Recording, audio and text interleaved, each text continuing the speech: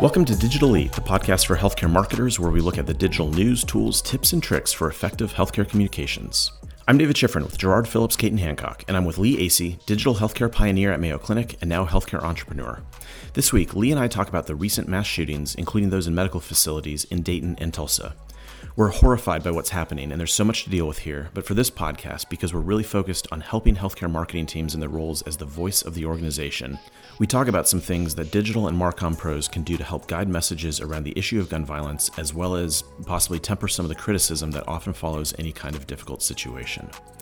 As you listen, don't forget to subscribe, share, rate, and review on Apple Podcasts or Spotify, and please be sure to check out everything we've got from Gerard at gerardinc.com. The last couple of weeks have been a challenging time in society and healthcare. So I wanted to spend some time with you thinking about how we can support Marcom digital folks at healthcare providers and just give them some things to focus on very practically as they are dealing with all of the numerous headlines around gun violence and trying to craft messages that are productive for the community. Yeah, I'll just say, first of all, it's just a gut-wrenching time when you're faced with all this stuff and when we're seeing just the devastation that comes from this stuff, and people immediately want to say, we got to do something, okay? We got to have a response. And that's totally understandable. It's commendable that people would say, we want to do something about this, but it's like, what's the thing that you do? And these are the kinds of issues on which reasonable people disagree. Yeah. They have different solutions, and nobody wants to see schools get shot up or healthcare facilities get shot up. And it's so how do you deal with the environment that we have? How do you deal with the constitutional issues that we have, as well as then some of the things like the mental health crisis, which is obviously behind a bunch of this when you see, especially in some of these mass shooting events. And we were talking a little earlier about how for children, that gun violence is like just inching up as the number one cause of death now. And that's not just mass shootings, but it's the day-to-day kind of mayhem that's happening. And so it does put us in a tough position to try to, because the desire that people will have is to have some kind of response, and then they say, well, our thoughts and prayers are with them, and people's like, thoughts and prayers don't do anything, and like then you get into, we've all lived that. Yeah, it devolves so quickly. Yeah. And so I think from my perspective, the thing is, as marketing communications people working on behalf of organizations, our job is to help the leaders accomplish what they're trying to accomplish and what is the goal that they have by doing this thing, and thinking through what the implications are and how they might say this in put together messages that aren't accusing everybody else who's on the other side of who has a different opinion of bad faith, and to try to create an environment of respect. And I realize I'm saying this in the context of online discussions. How's that going to happen?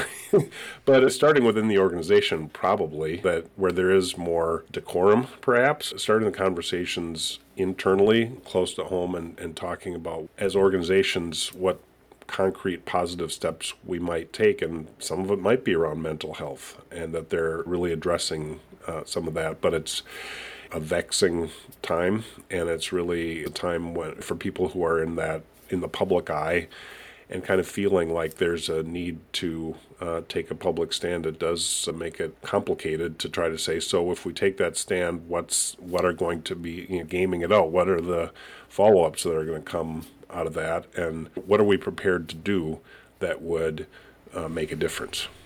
Yeah, I think that's such a good point, because putting a statement out about gun violence has to go beyond saying we're against gun violence. That's a default position, right? Nobody is for gun violence.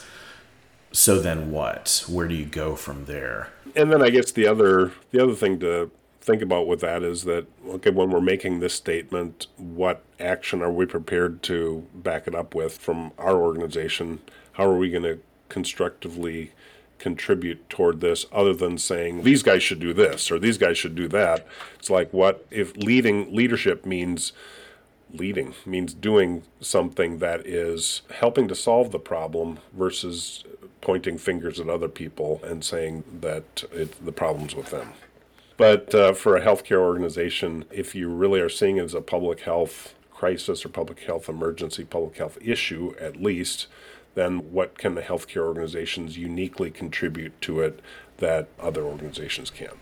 So yeah, I think that makes a lot of sense. And so for marketing and comms folks, it's helping to guide those conversations. You're saying supporting leadership and kind of helping to push leadership towards those specific actions and commitments. And so making sure that the words and the actions match up. And I think there is a unique responsibility and opportunity for Marcom folks to be able to do that, to look at what is being said and then say, how are we going through this, and working with operations and clinical and finance to say, let's get everything lined up so that when we say, here's our statement, we can also then come in and say, here are the things that we're doing next.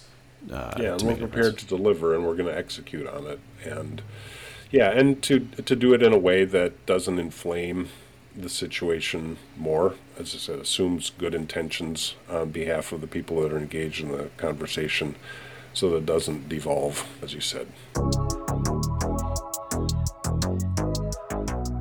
Let's look a little more specifically, Lee, now at an individual incident. What about on the sort of the back end of a situation? And that's going to inevitably, unfortunately, lead to people criticizing your response.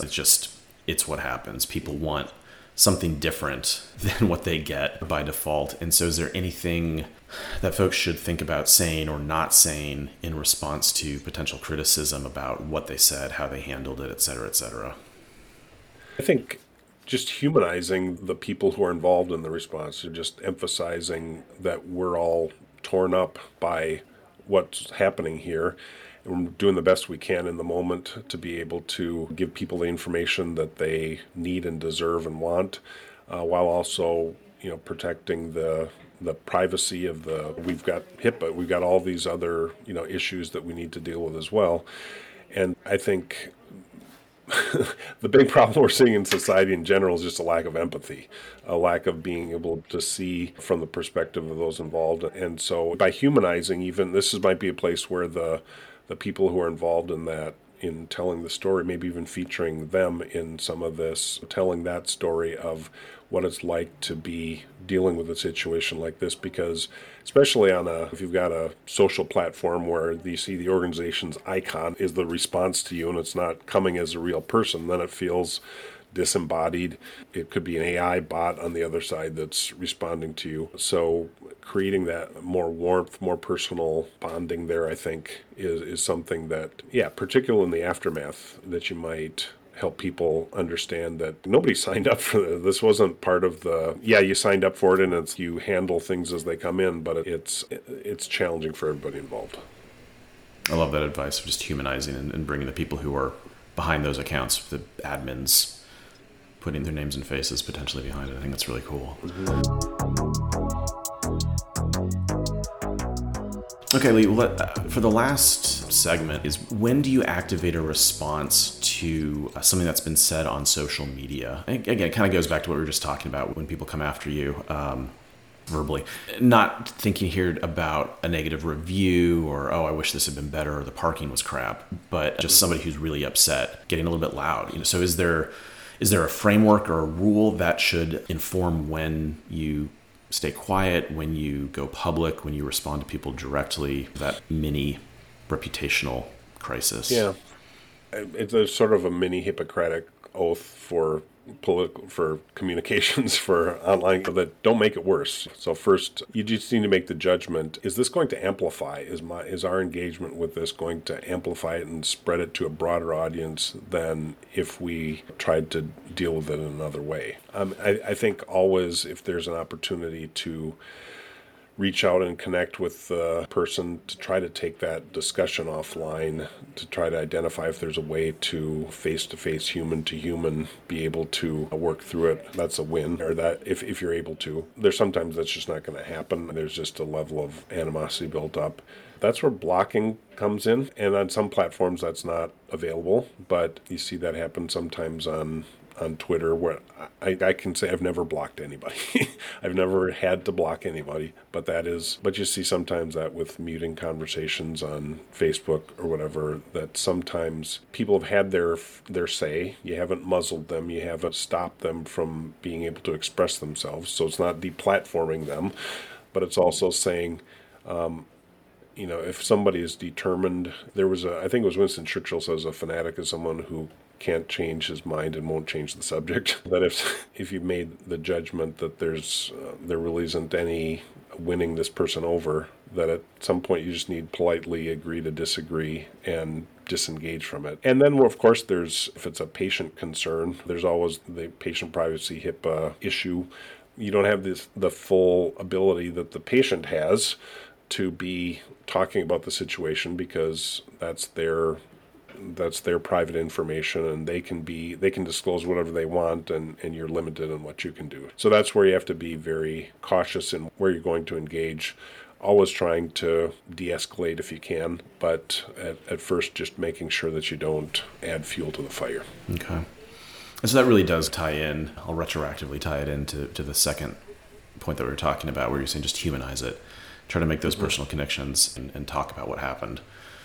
Yeah, it's amazing what people will say by email that they wouldn't say face to face. And just offering an opportunity to say, hey, could we get together and talk about this? And I think that's face-to-face communications is an underappreciated, an underutilized tool. All right. Very good. Thanks, Lee.